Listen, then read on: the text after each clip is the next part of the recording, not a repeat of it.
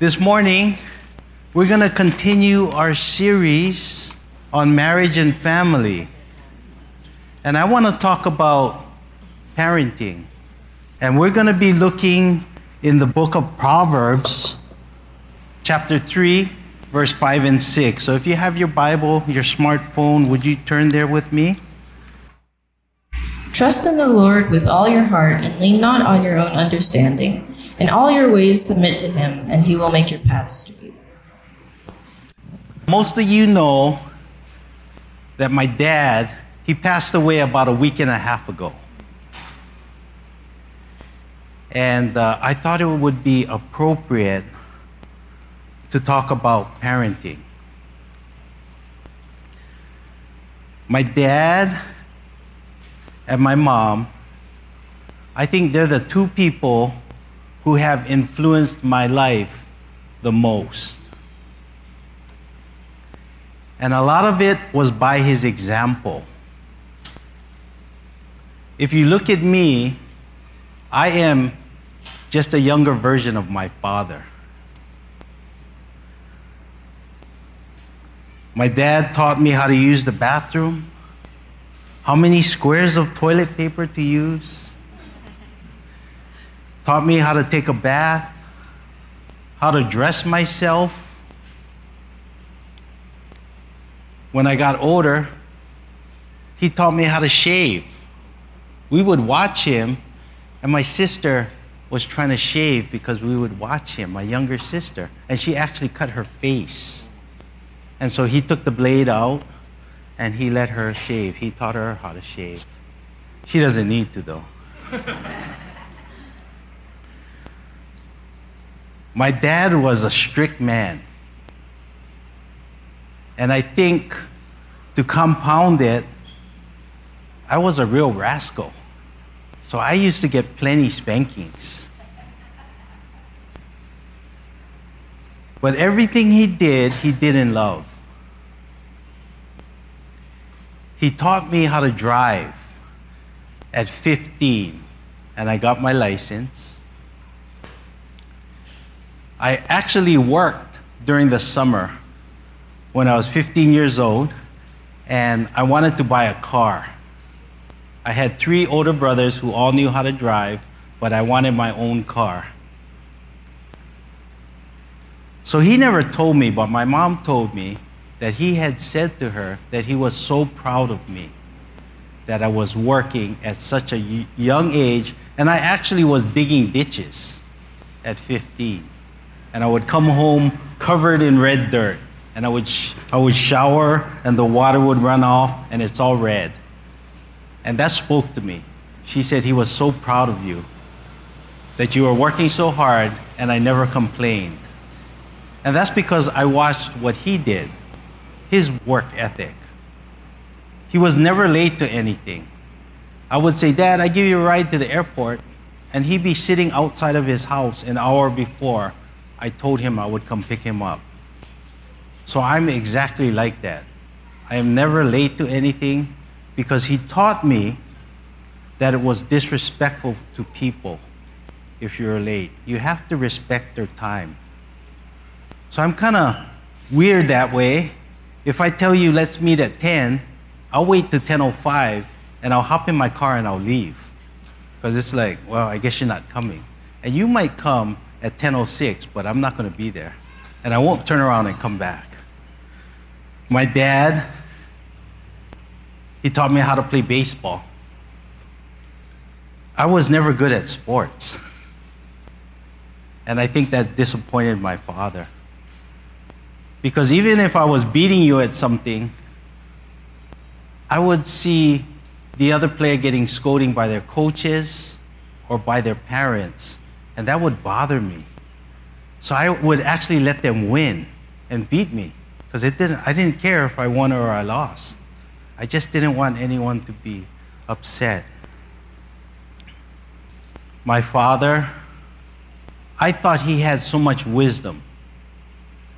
And growing up as a young man, I would always think that if I could just have half of the wisdom that my father had, I would be okay in this life.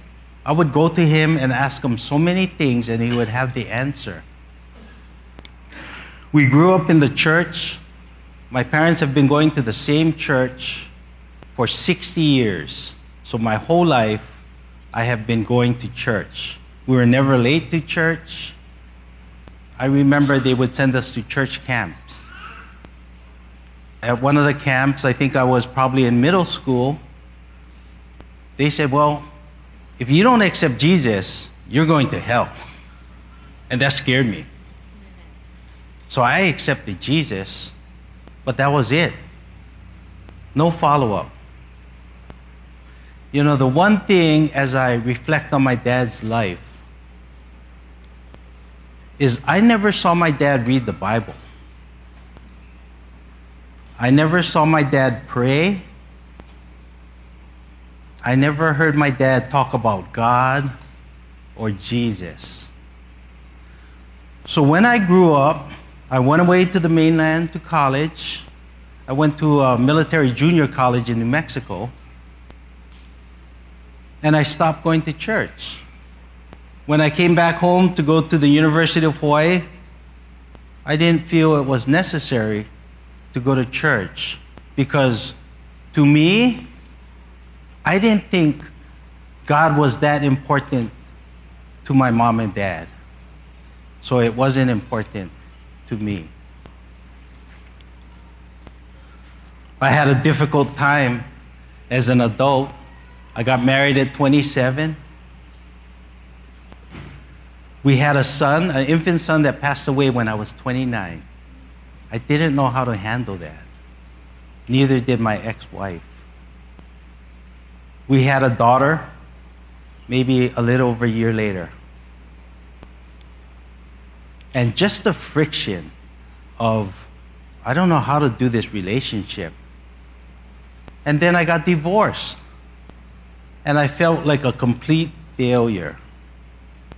But it was after my divorce when my daughter, she was 7. My ex-wife started going to church and she said, Matt, you have to go to church because I have found something. So I went to church and I actually discovered that Jesus wants to have a relationship with you. They told me to read my Bible, and I did. I got in a Bible study. I felt like I was in a family, and I found out that the wisdom that my father possessed was the wisdom of God. But he never talked about it. I used to go to church like all the time. They had 3 services. I was at church at 3 services. And I remember I used to have my daughter every other weekend from Friday evening to Sunday evening. I would take her home. And I was always worried, would I be her real dad? Would I have an effect on her for 2 days out of 14? And I remember arguing with her mom once we were divorced. And I was just filled with rage. And I don't know if you have ever shouted so loud that I couldn't actually hear anything. I couldn't hear what I was saying. I was shouting that loud. And my daughter was sitting there. It was a Friday night. And I was super cranked up. But I had started going to church. And what I read was that if you just seek me, I'll give you peace that surpasses all understanding. So after I had slammed the phone, I started to pray quietly. And then I was okay. I was calm. And my daughter actually asked me right after, Dad, what were you doing after you talked to Mom? And I was able to share that I was out of control by yelling at your mom like that. That I actually was talking to God, and He brought a calm spirit on me. I learned how to play the guitar because my daughter loved to sing worship songs. And as a young child, she didn't care that I couldn't sing. She didn't care that I could barely play the guitar. I would strum and we would sing. And then I would look at the chord book and strum and we would sing. And that's how we praised God. Everything I learned about God, I talked to her about it. I told her that there was a hope, that in this life it seems so long, but the important thing is Jesus, and that you have to know him because he promises everlasting life. And this verse stuck out to me because I knew my dad was going to die. I didn't know when, and it seemed so sudden.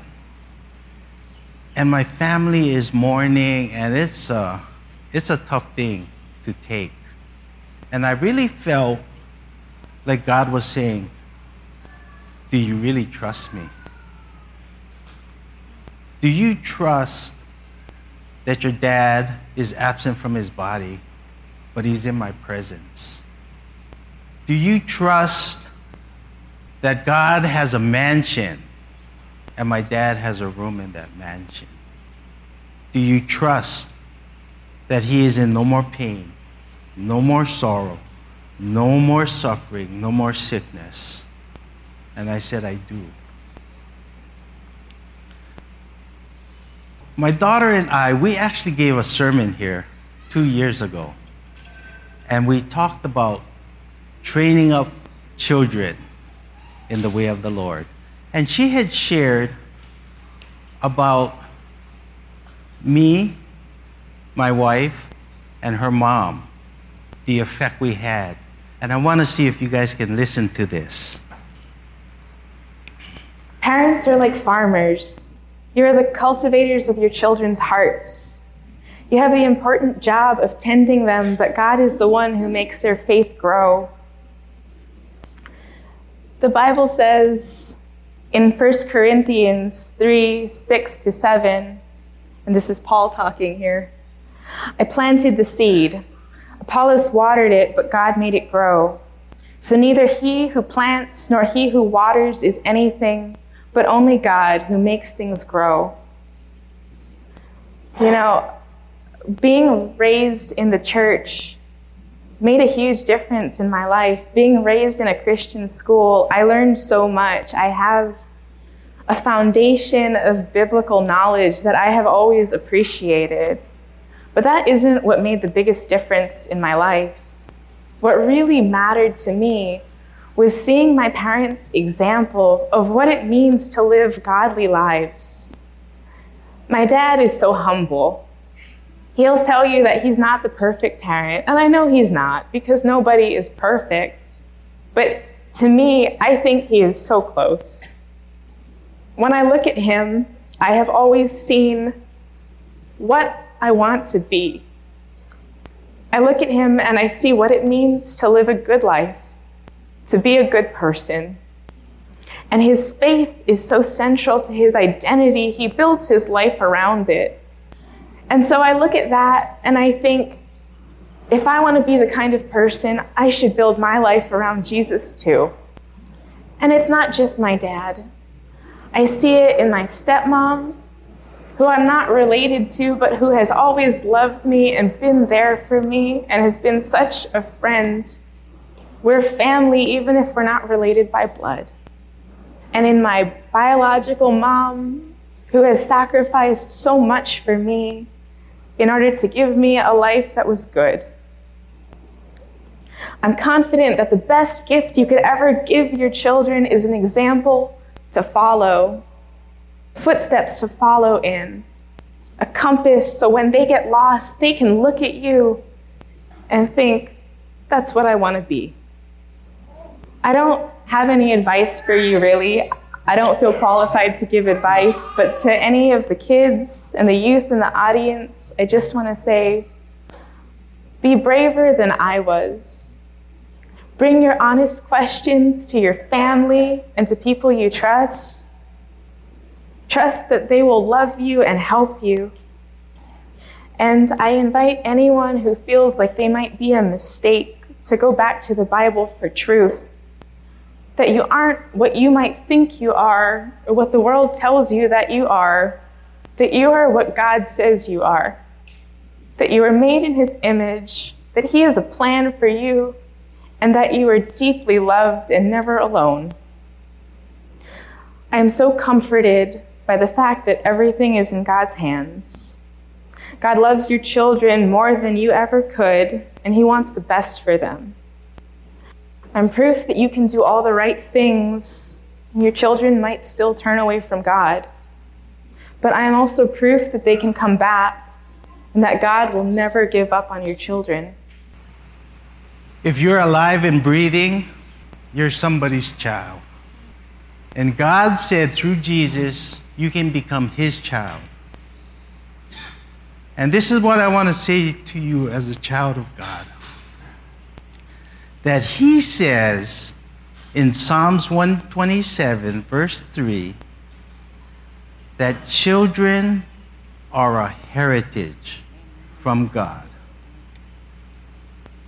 That you are a reward. Imagine that. You're God's reward. Our children are watching us. Maybe you don't have kids. In Hawaii, you're somebody's auntie or uncle or grandma or grandpa. And it's by the example that we live is what is going to have the greatest effect on our children. Can we truly trust in the Lord with all our heart and lean not on our own understanding? Things may look like they're going sideways, but God is always in control. In all your ways, submit to Him, and He would make your path straight. God showed His great love for us by sending His Son Jesus right here to earth to die on a cross to take our sin. He rose again 3 days later. I think Jesus would ask this morning, do you love me? And if you do, take care of my sheep. And He would ask again, do you love me? And He would tell you, feed my sheep. A lot of times we can profess our love to God the Father, Jesus Christ the Son, the Holy Spirit. But it's almost like we take them for granted. And I see this every Sunday, that we will never, ever take our kids late to school. We'll never show up in the fourth inning of a baseball game. Church is the only place you can come 5, 10, 15, 20 minutes late, and the pastor will hug you and tell you, I am so glad to see you. And our kids, our nieces, our nephews, they're watching us. And if what we're professing with our mouth doesn't match up with what we're actually doing in our lives, they'll see that.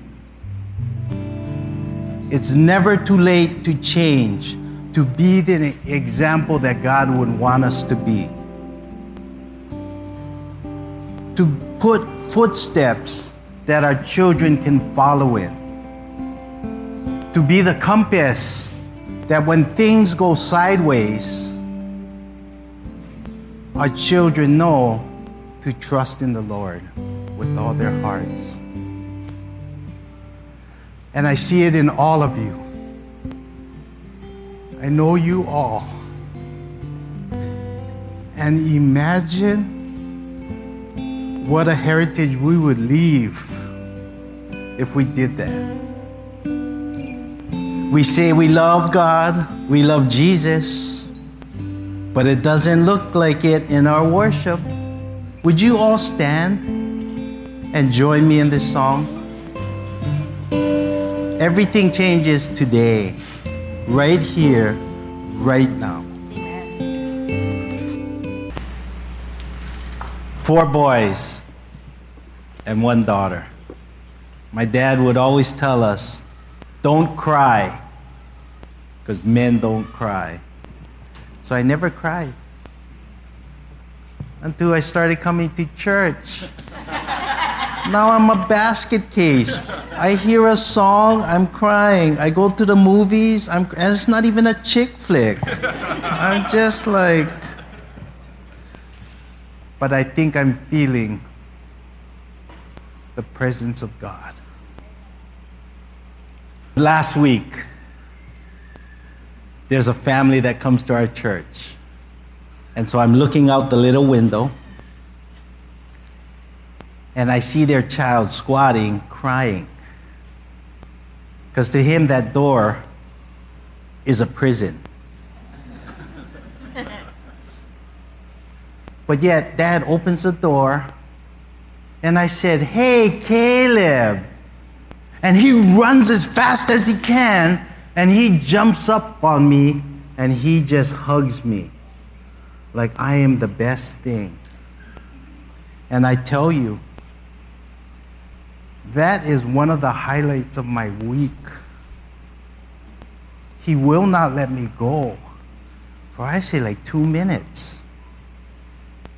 And I believe that's a picture of how God wants us to be with Him.